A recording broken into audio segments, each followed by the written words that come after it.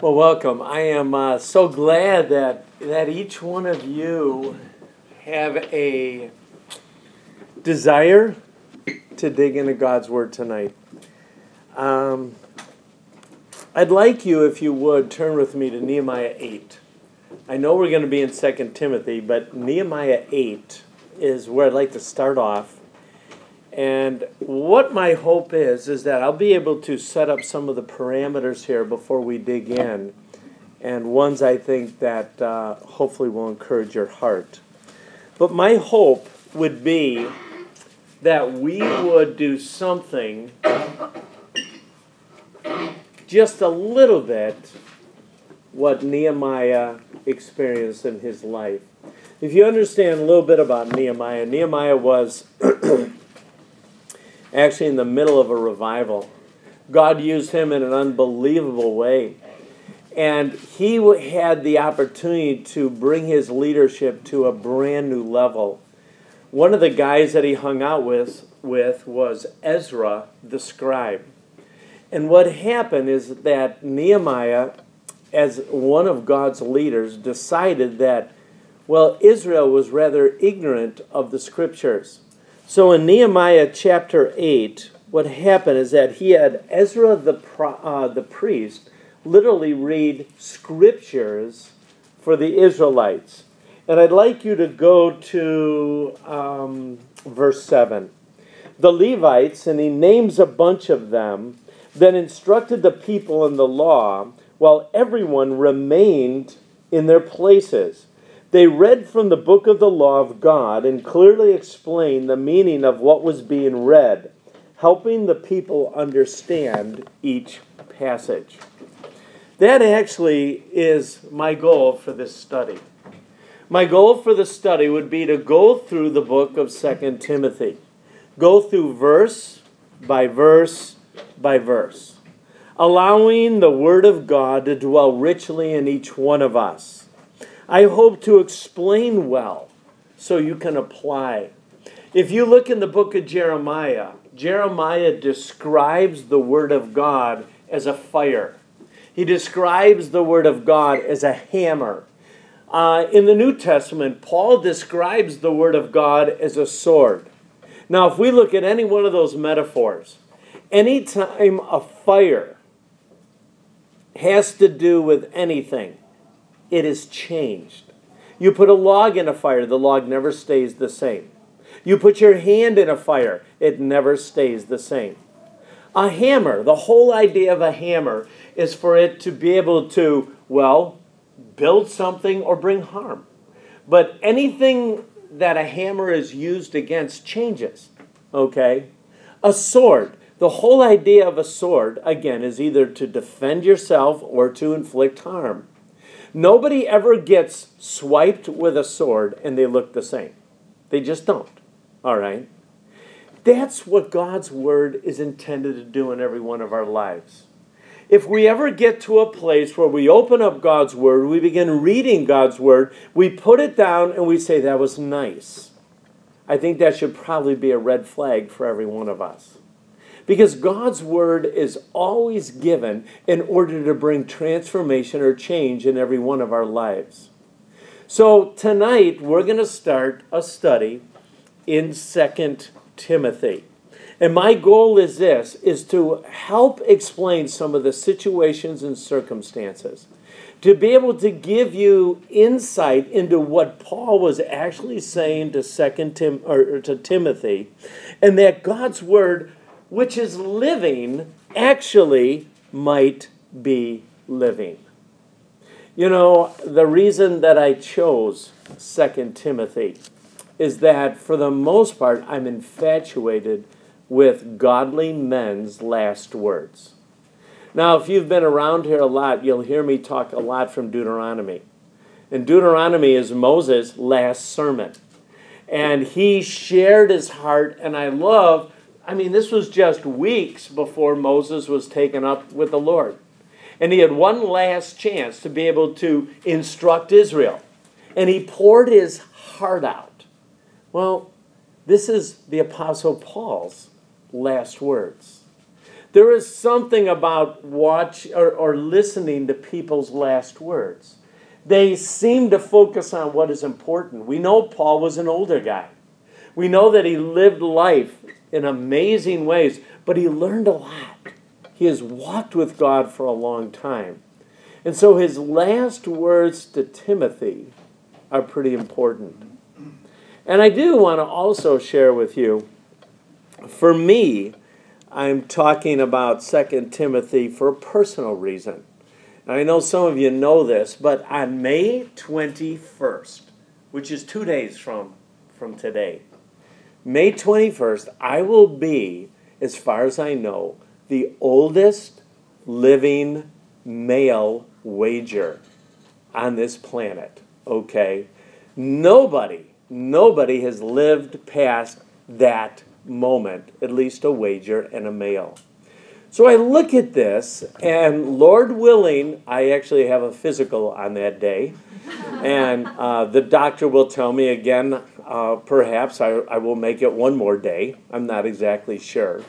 But I've looked at this almost 61.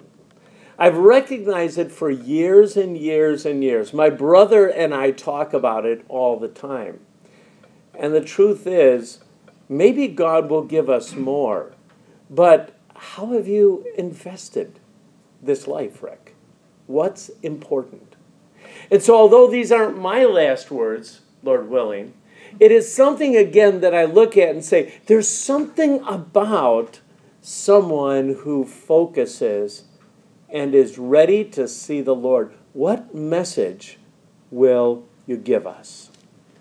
I also want to share with you, and some of you know this very well, but the proper way to look at a scripture is really what I would call a two-step hermeneutic. A hermeneutic is a way on how you interpret God's word. This is not trying to make anything, you don't have to go to seminary in order to understand this. But every time that you open up the Word of God, you need to be able to ask yourself two questions. The first question is this: what did it mean to the original hearers? All right.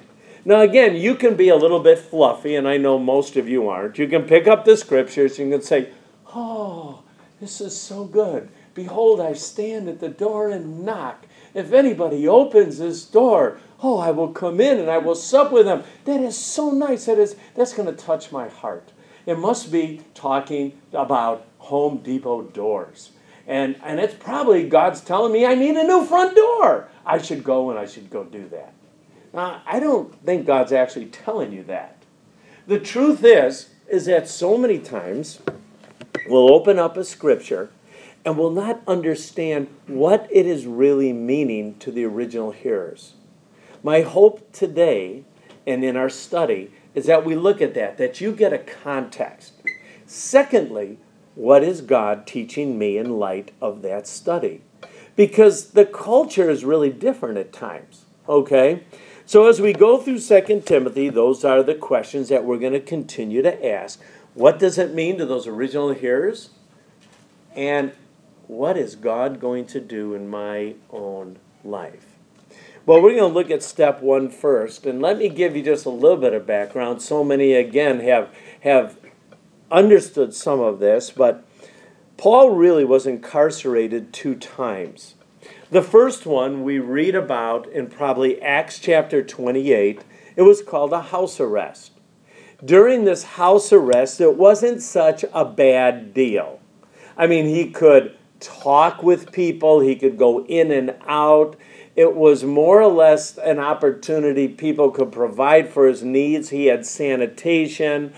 He could actually preach and teach. Nothing was restricted. It was kind of like a bad slap on the hand or wearing an ankle, bracelet by the policeman that would keep track of where you are and what you're doing. So you don't have ultimate freedom, but you have a lot of freedom. Well, this book was written when Paul was in prison a second time. It happened about 6 years later, and the total environment had changed.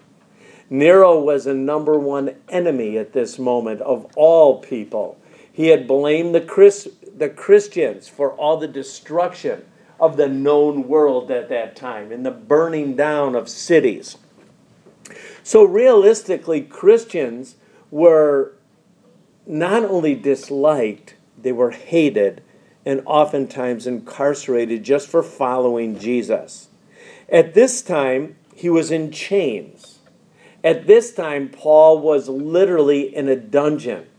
There was no sanitation and probably very little light, if any. Most commentators would be amazed that he could even write a letter at this point in his life, but he did. There actually was no relief. There was no coming before judges and hearing a person's case. Once a person went to prison in this situation, they probably died in prison. You'll see in some of Paul's writings that he was extremely discouraged because everybody left him. Nobody supported him. Nobody actually came and visited him. For the most part, there were a few. But he was pretty discouraged if you look at that. The church actually at this time that Timothy was a pastor was leaning toward poor theology and ungodliness. Now, many of you have read the book of Ephesians, and Timothy was the pastor of the church at Ephesus at this moment. It was the church that the Apostle Paul spent the most time at. It was the church that was most doctrinally sound. It was the church that had the most mature believers in it. All right? But at this time, because of persecution, because again, there was opportunities for them to perhaps not listen or be grounded in some of the very basic things, the Apostle Paul knew that Timothy needed to be encouraged because the church, which was once strong, was struggling at this moment. Paul loved Timothy. Paul spent a lot of time with Timothy. Paul probably led Timothy to the Lord. He probably came to faith underneath Paul's ministry. And so he looked at Timothy and knew since his last days were, well, he was in his last days, that he needed to pass the baton. He knew it was so very, very important that Timothy would remain strong, that Timothy would remain faithful, to be quite honest. So he wrote this. But he wrote this recognizing that Timothy was probably not as strong as he had hoped. You can tell by his letters, whether it's 1 Timothy or 2 Timothy, in spite of his relationship, Timothy had a tendency to waver.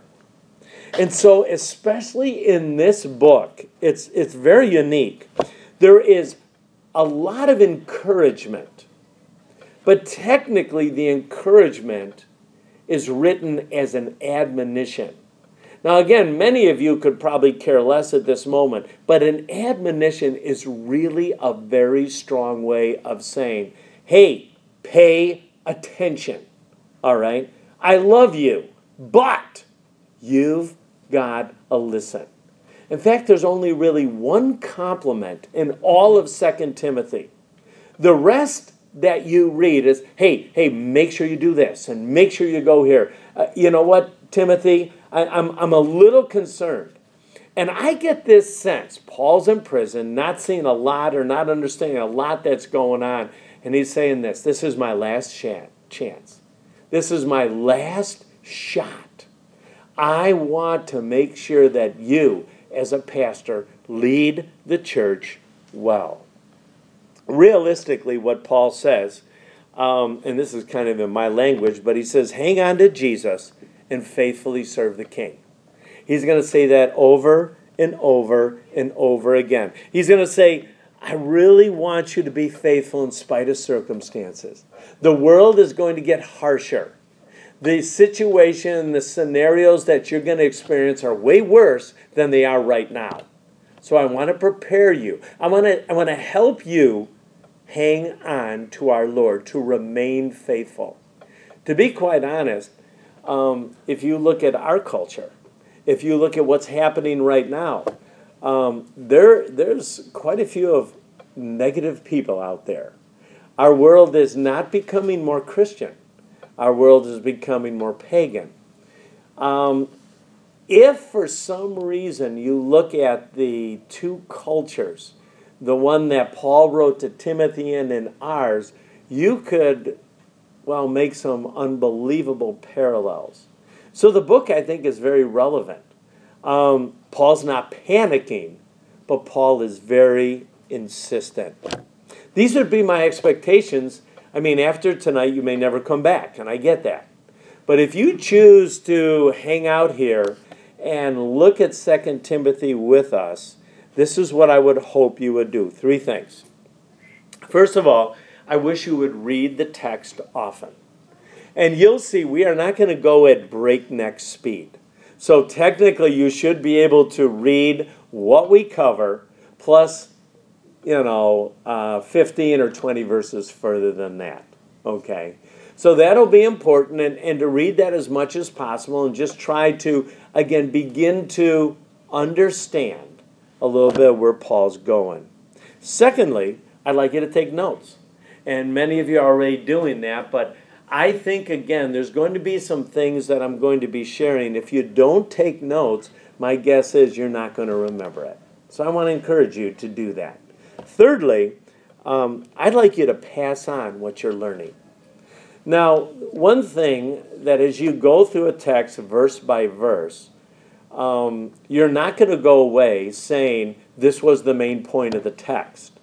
What you're going to go away saying, the main point of the text for me was such and such. And you may see things very different than the person you're sitting next to. But what I'd like to encourage you, and you're going to see this over and over and over again, learning for us isn't just for us. I honestly don't want a bunch of fat people leaving, that we're just gorging on an unbelievably good meal. What I'd really like you to do is give some of that away. And I don't know who you're going to do that with. I don't know how you're going to do that. But if you can, every time you hear from God, every time you learn something from God, remember that, hey, this isn't just for me. This isn't just for me. How can I teach my little boy? How can I encourage my husband? How can I talk with my coworker? Whatever the scenario is. And I think, again, you will see God use some of the things that he's learning or that you're learning in a very, very real way. All right, let's open up. Let's turn to 2 Timothy chapter 1, verse 1. Now, again, you guys, some of you have electronic copies, and some of you have your Bibles.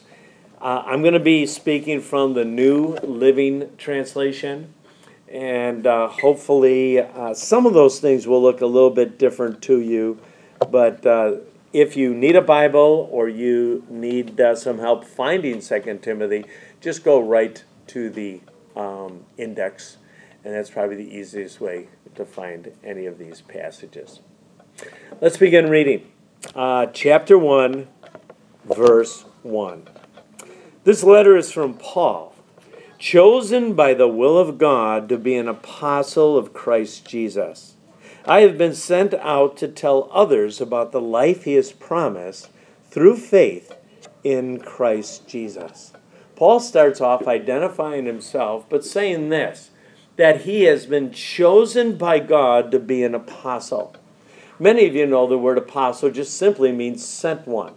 But almost in every context of the New Testament, when the word apostle is used, it probably would have more of an idea of a sent-out ambassador. Now again, today we understand what ambassadors are. That was not probably a common word back then.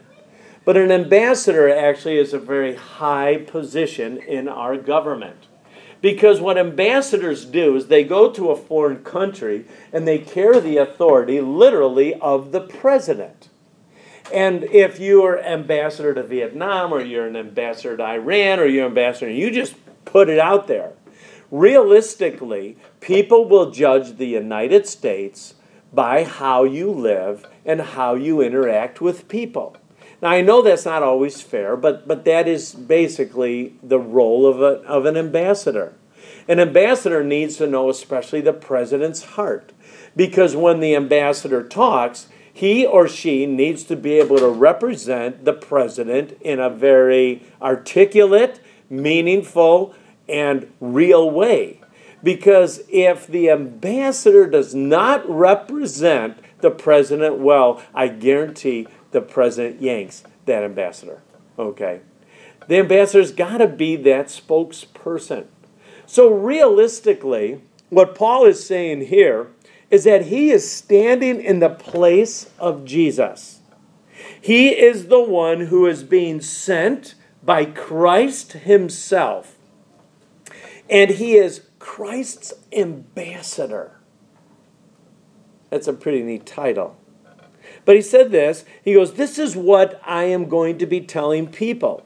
I have been sent out to tell others about the life he has promised through faith in Christ Jesus. Sent out basically to tell good news. He goes, my job as an ambassador is really very simple. I'm going to be Christ's representative. I'm going to actually leave the comfort of my house. I'm going out into our world, and I'm going to let people know what the good news is. Now, Paul uses that term all the way through this. The good news is simple. The good news is that you were once dead, but because of Jesus' life and death, you now can live. The good news for everyone is that you don't have to stay dead anymore. The good news is that you can experience abundant life. You can enjoy the blessings of God, that you can be redeemed, that you can have a relationship with the Almighty. This is the good news, that I'm an ambassador, that I'm going to go and share with everybody. You see, I think Paul, in some ways, saw his message even stronger in his last days. You know, I think one of the marks to me, and again, as I'm getting older, one of the things I'm enjoying watching is anybody who is older than I am, do they still love Jesus? Do they really excited about his message? Are their lives being transformed still? Or are they comfortable? Are they going through the motions? Are they retired? You know, which in some ways, I'm not against retirement, but most people look at retirement kind of focusing on, okay, this is my time now. I get to do what I want to do. And actually, retirement's one of the greatest opportunities where you can invest differently and better in what God has called you to do.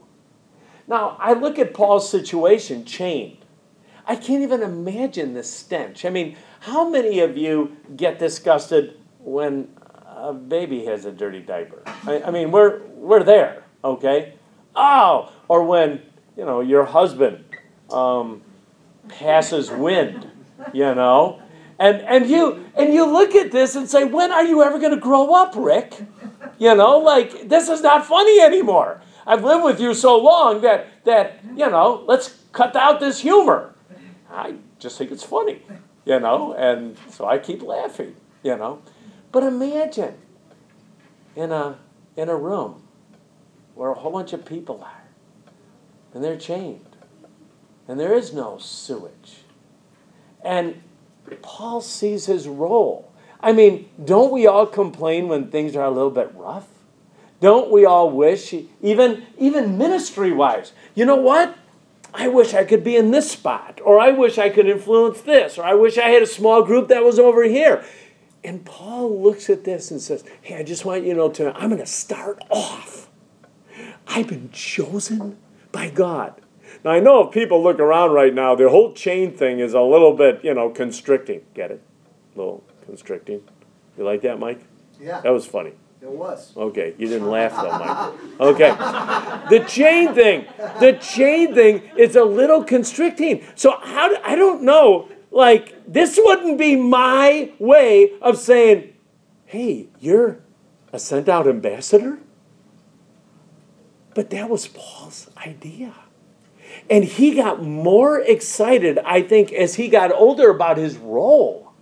And he realistically just said, hey, I have the opportunity to tell other people good news. Now, we don't have any idea what people came to faith. We don't. We've got some other ideas. If you remember in Acts chapter 16, Paul was hanging out with Silas. Do you remember that? And he was arrested, actually falsely. And he was brought into a prison, a dungeon, a deep dungeon, just kind of like where he probably was at right here. He was scourged, he was whipped, and so on. And the whole dungeon, the whole area, the story is an amazing story, because after he got whipped and after he got put in the stocks, he wasn't moaning. He wasn't complaining. Doggone it, he was singing hymns. Now, I don't know if Paul had a good voice. I don't know if Silas harmonized with him, and all the jailmates were going, oh, this is like K-Love. I love it. They're singing praises to Jesus. No, I don't know what their response was. But I know that because their relationship was unbelievably close, something that we normally would complain about, they were praising God about. So here Paul is, lousy situation, no hope at all. I'm going to probably die here. Now, we know that Paul was beheaded, so he had to at least leave the prison probably to get beheaded, okay? But there's no hope here. And he says, hey, I just want you to know my calling. I've been chosen by God. And my goal is to be able to tell the good news. People were once dead, but when they have a relationship, they come to faith. They have a brand new relationship with God. They're new creations. And that's kind of cool. Then Paul says this, I am writing to you, Timothy, my dear son. May God the Father and Christ Jesus our Lord give you grace, mercy, and peace. There was no doubt Paul's affection for Timothy. As I mentioned to you, on his first missionary trip, which is recorded in Acts chapter 13, Paul was sent out to start churches. That was his passion in life, was to be able to go to places where nobody had heard the gospel, be able to share good news, watch people respond, gather some folks together, start a nucleus or a church, be able to appoint leadership, and then go to another city and do the same thing. Well, in this trip to Galatia, this is probably where Timothy came to faith. As we're going to find out, his mother was a good Jew. His grandmother was a good Jew. But somehow he came and saw the Messiah very clearly and made this responsible decision. But Timothy was a son. He was considered a son. Because even after he came to faith, you'll find all the way through Acts especially, he spent so much time with Paul. So he hung out with Paul. He did ministry with Paul. And again, anybody who does ministry with people, you have this camaraderie. You see this in mission trips. Oftentimes, whether it be high school kids or wherever you go, they leave, they go to a foreign country. They start serving their God together. There's not as much complaining. There's hard scenarios or situations, and it seems to draw people together rather than separate people. So it was no different. Paul was the elder statesman, and Timothy was the young man that came to faith. And he says this. He says, may God give you, may you experience, something every single day. And he said this. He said, I want you to experience grace, God's grace. I want you to experience God's mercy. And I want you to experience God's peace. Grace is something that God gives you even though you don't deserve it. Mercy is something that God doesn't give you because you ought to deserve it. Peace is a calmness in life, a confidence.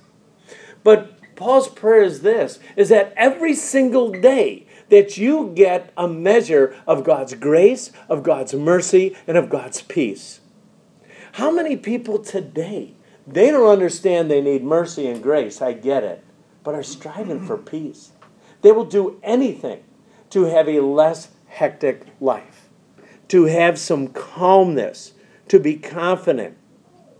You know, one of the things I notice as you spend time with God and recognize all that God is and all that God brings and how much God loves you and how much God cares, is that you are drawn more and more to this amazing God.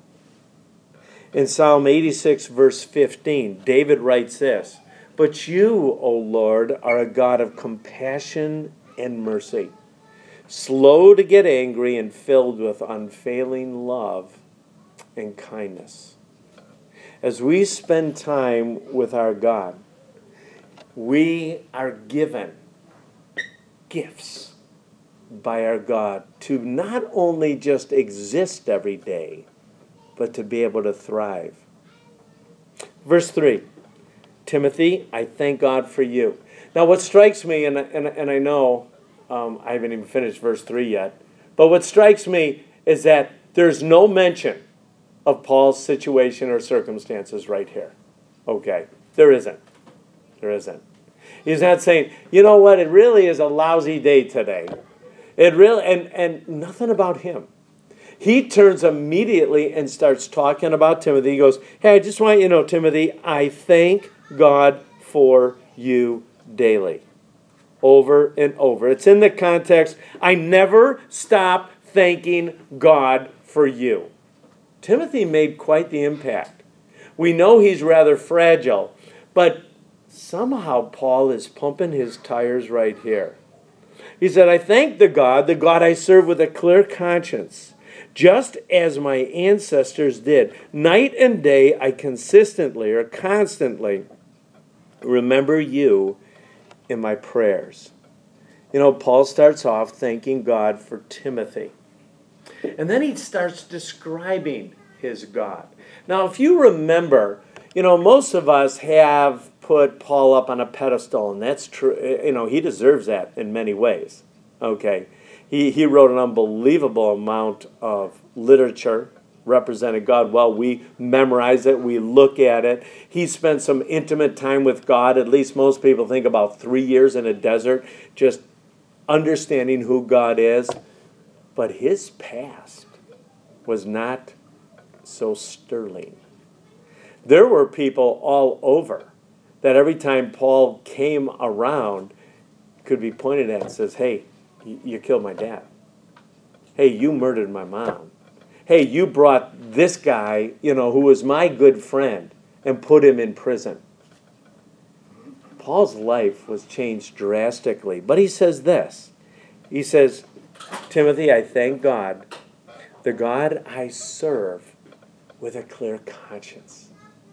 To me, that's amazing, because one of Satan's unbelievably effective tools is to be able to bring up every one of our pasts so we become ineffective in the ministry that God has called us to do.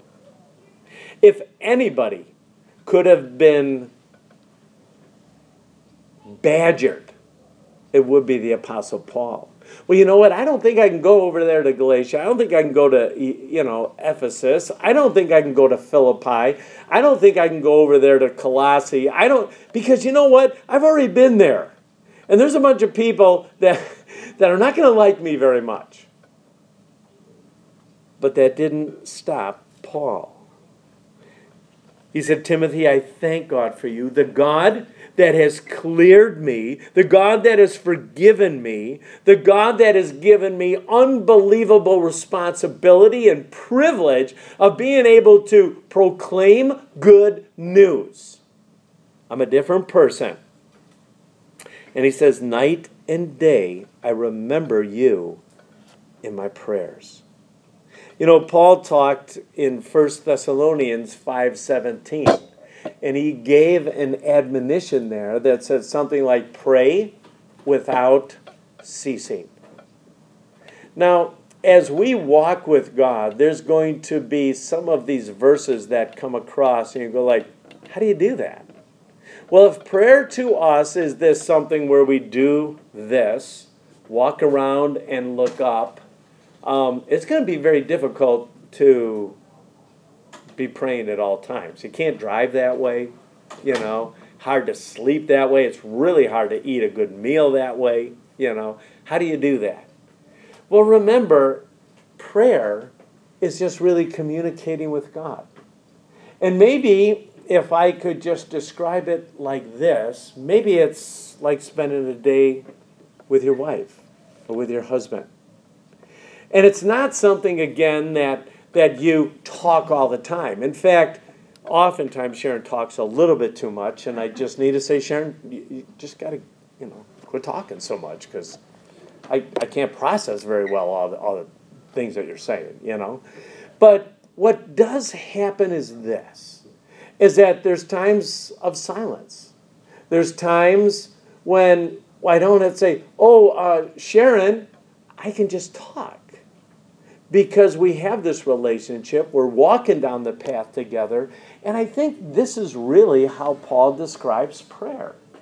He's saying, you know what, I want you to be so intimate with my God, all right? I want you to pray. I want you to be able to talk to him all the time.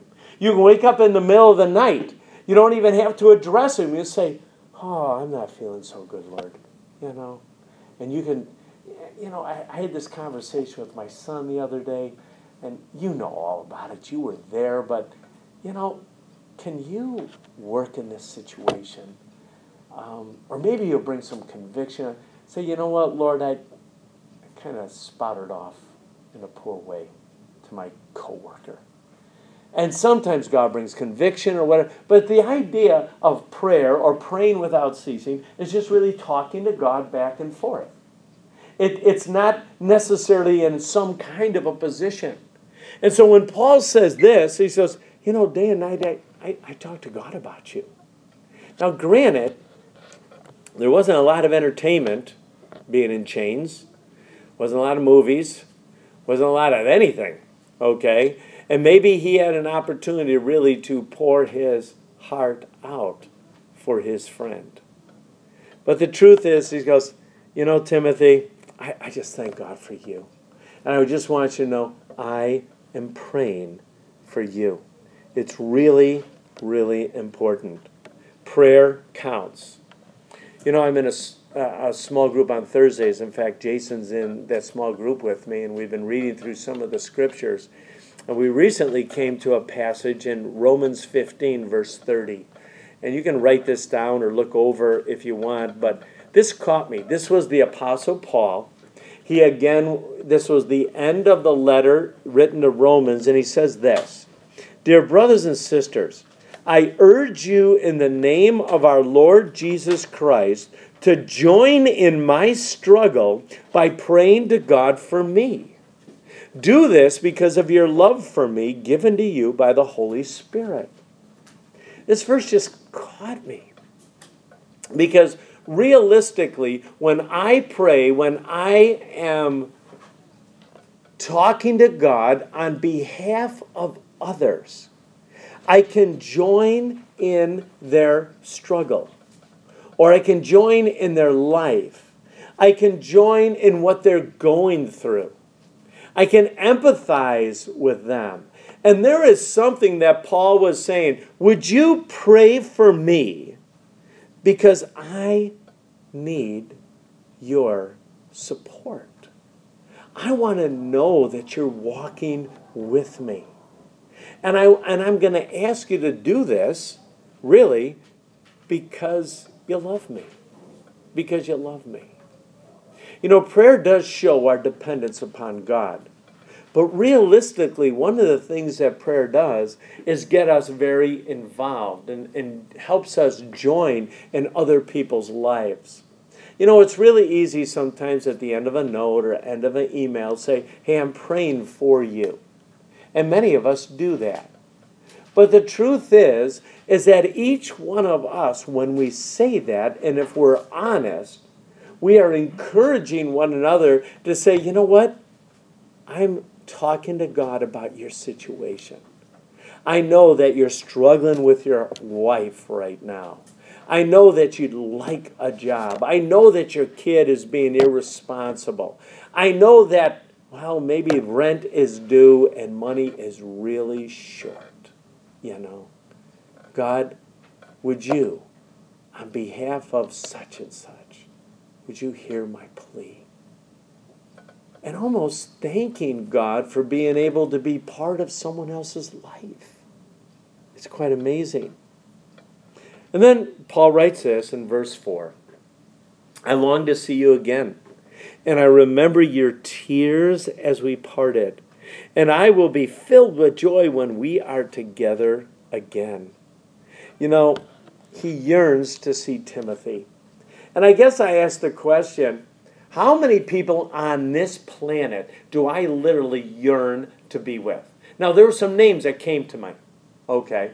And Sharon would know the names. You wouldn't. But the bottom line is there are certain people that I yearn to be with. And I ask this question. Why do I want to be with these guys? With these ladies? What draws me to them? Now, I can tell you right now, it's not because they're good horseback riders. Okay? It's not because they beat me in ping pong. It's not because they're really good at telling stories. If you were to ask yourself a question, out of all of your relationships, what are the people that you are drawn to?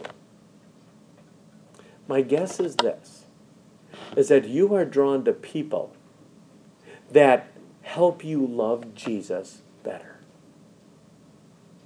that give you truth, that help you understand who you are in Jesus.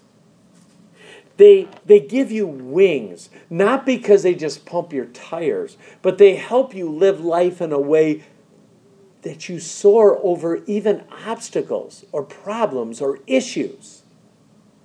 Those are the people you want to hang out with. Those are the people you want to text when you're discouraged and when you're down.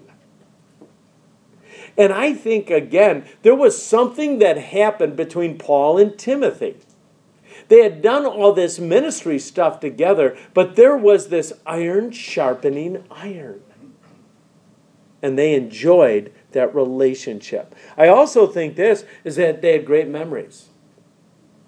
You know what I'm finding out is that sometimes I embellish memories, and sometimes I just forget memories, all right?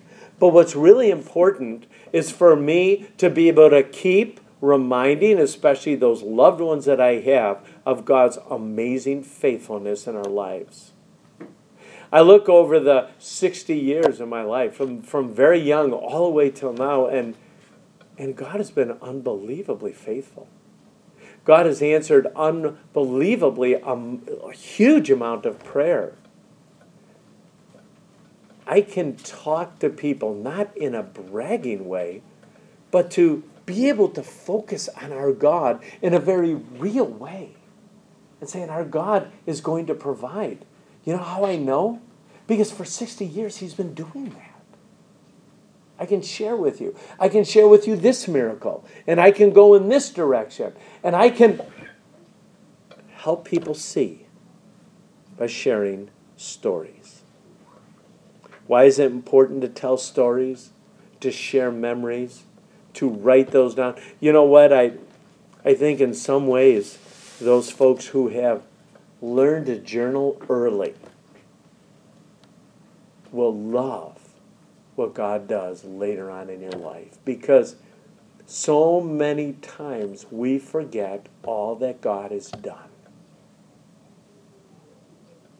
But the journalers don't.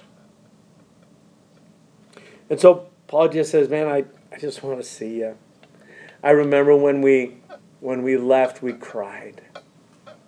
I didn't know when I would see you again, but I just love you. And I know if I get to see you again, I'm going to be overjoyed. And I think it's because of their ministry together, their life together. Then in verse 5, he says this, I remember your genuine faith, for you share the faith that first filled your grandmother Lois and your mother Eunice. And I know that same faith continues strong in you. Do you realize this is the only commendation that Paul gives Timothy? I just want you to know. He does not pump Timothy's tires anymore, all right? He encourages them or whatever. But he says one thing unbelievably good and kind. He says, I know that same faith continues strong in you. And he's just looking back. And he's saying, you know what? I remember your genuine faith. Now, the Greek word here for genuine is a word that we would use for hypocrisy. But there's a little part that changes in Greek. And what really Paul is saying is this. He's saying, I know that your faith is the opposite of hypocrisy. That you are the real deal. That you trust God in an unbelievable way. I saw it in your mother. I saw it in your grandmother. Now, you know what? Not all of us have had the privilege of having parents or grandparents, or you can go further, that love God or walked with God. But imagine, I don't know how my 6 grandkids are going to end up. I really don't. But I can tell you this, that Sharon and I have been faithfully praying for these 6 kids since they've been born. Now, we've also been praying for our kids and for their spouses. I mean, we even prayed for their spouses before we knew they were going to have spouses. Okay? So there's something about that. And I know my mom was kind of crazy, all right? She would keep saying this over and over again. You know what? I don't know what the future holds, but I'm praying for her. And she would list all these people that she's praying for, Like, if Joshua has kids, I'm praying for them. God's going to remember. I don't know. I don't know where she got her theology. I got to be honest. Okay? But somehow I think God honored that. All right? And I think, again, that we have privileges. And Paul is bubbling right now. He's saying, you really do have sincere faith. I am so grateful that you're trusting God in ways that are hard to trust God. Remember, one of the things that's over and over again we see in the scriptures is God smiles when we have faith. God smiles when we trust Him. God smiles when we look to Him. And in spite of circumstances or situations, we hang on to Him. And he says this. He says, I just want you to know that faith that I saw in your parents seems to be even more in you. I don't know of all the situations, but if you could picture Paul in prison in this unbelievably difficult situation, not mentioning anything about himself, greeting Timothy, recognizing that this might be the last bits or last words that he's going to be able to share with this young pastor to a church that's kind of bowing down to the culture. And he was able to applaud one thing. And he says, I just know your faith. Your faith is strong. I know that you are not doing all things well right now, and I know the church isn't doing well, but I want you to know I appreciate your faith. Then we're gonna actually press on here, and we're not going to be able to go much further here. But Paul, at this time, switches gears. This is almost just an opening. This is just a greeting. He's just kind of setting the stage. But Paul gives some specific truths to embrace. These are the admonitions. These are the strong encouragements. Or if some of you grew up in the King James Version era, these are the charges. Okay? These are the things that Paul says, hey, don't forget this now. You're going to be moving forward. Hey, I'm not going to be around much longer. You got it? So please listen to me. This is all critical. And he starts off right away. Look at verse 6.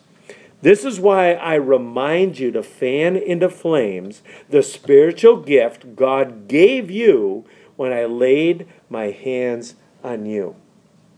Now, realistically, every one of us at the time we came to faith, and I realize again that sometimes that's fuzzy, but the day, the moment that you transferred your faith from yourself and your works to the work of Jesus on the cross, and you trusted him as your Savior, the scriptures say that you have been changed into a completely brand new person. You're new from the inside out. At that moment, God graced you.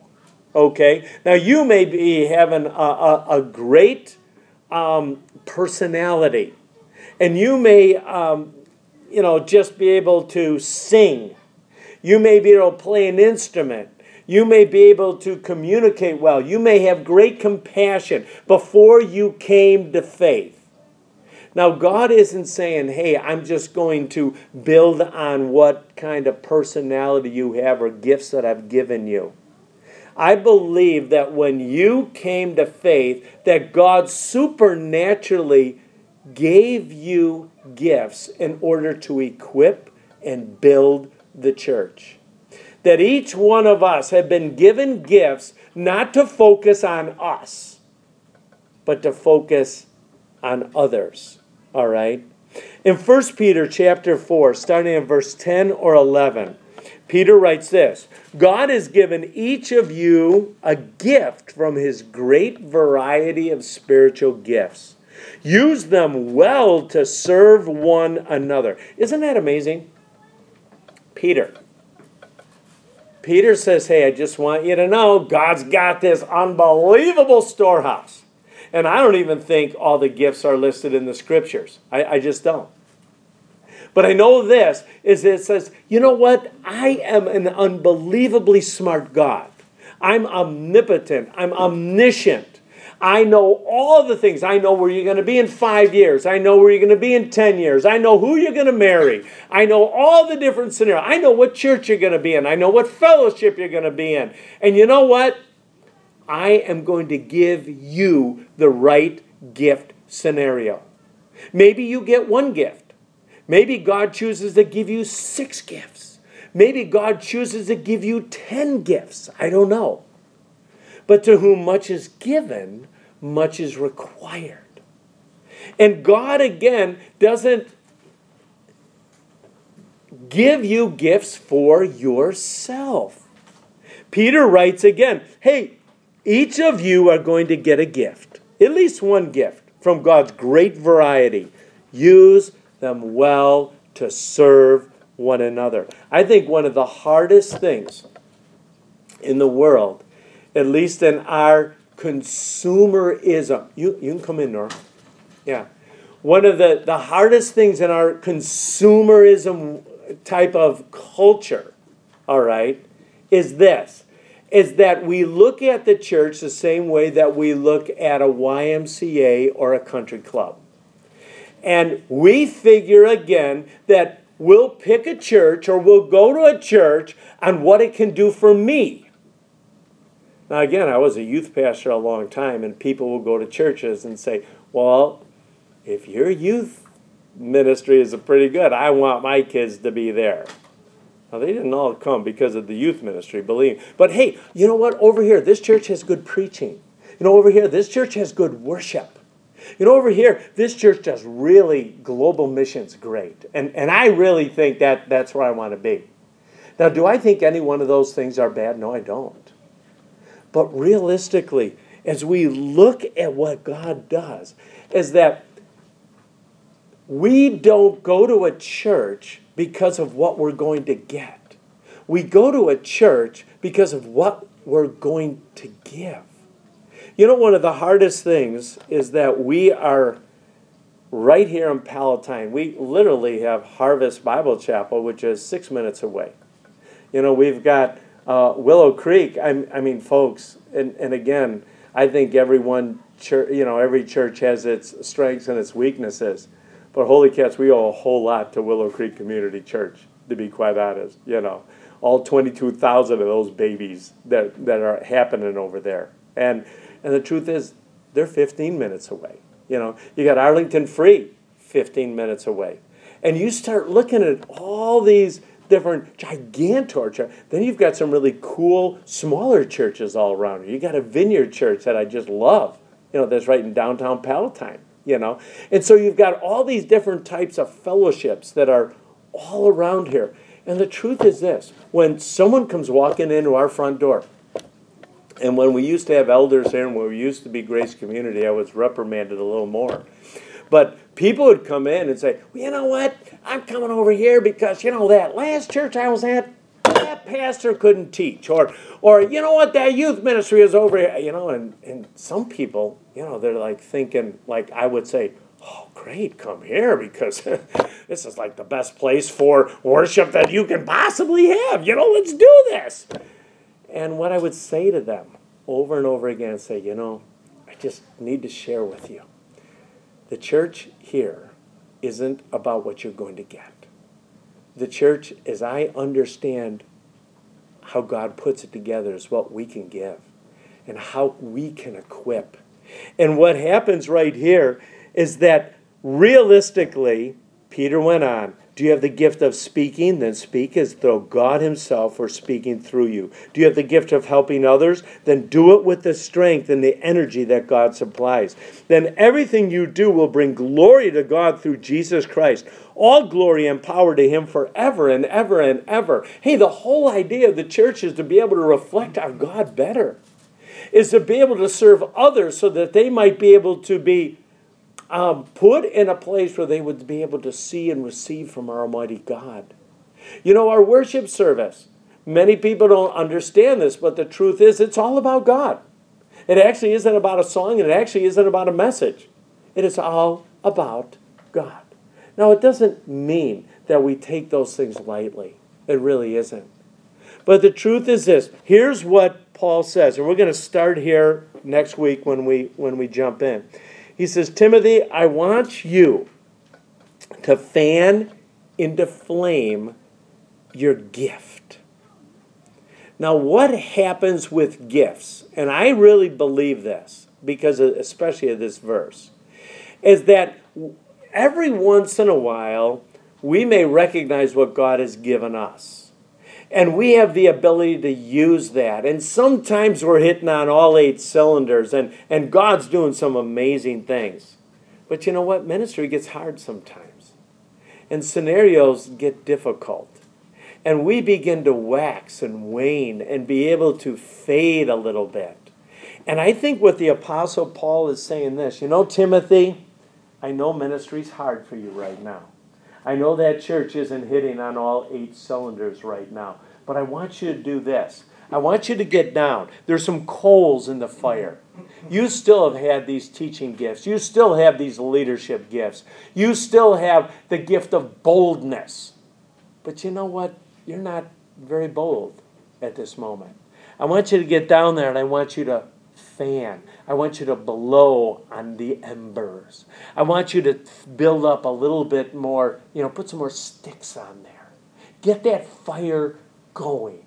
I want you to nurture that gift. I want you to feed that gift. I want you to take care of that gift. I want you to use that gift.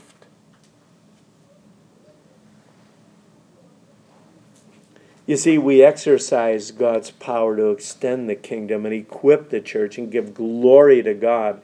And I think the enemy loves it when we do not use our gifts.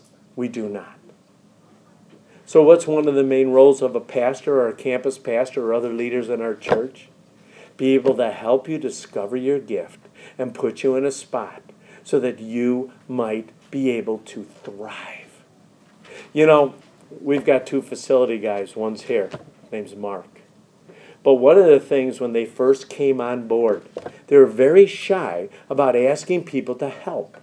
Because they thought, and again, understandably, they don't want to bug you. They don't want to call you up and say, hey, can you come and paint? All right? But the truth is this. Every one of us, whether it be Mark, or whether it be myself, or whether it be Gina, or whoever, other leaders that are in our place. You see, when we don't help people discover their gifts and allow them to use their gifts, actually, they do not thrive. They are not feeling useful. They are not equipping and building the church. And I just want to encourage you that one of the first things the Apostle Paul says, hey, look, your gift usage is a little low. I want you to fan this into flame. The spiritual gift that God gave you. And some of you say, well, do you get that when someone lays hands?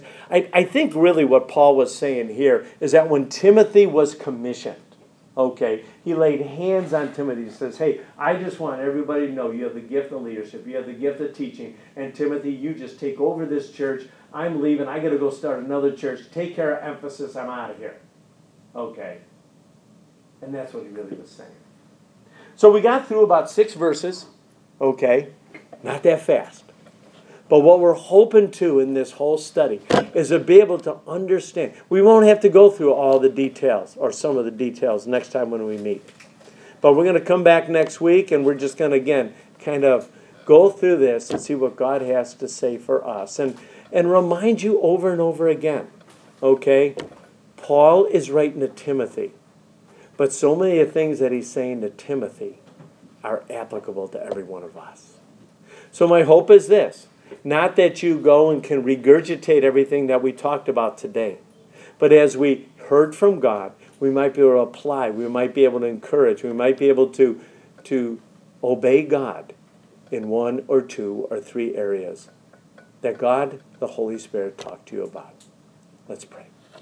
Father, we thank you for the opportunity we have to open up your word. Would you today, Father, use your words to convict us, to encourage us, and to strengthen your church. In Jesus' name, amen.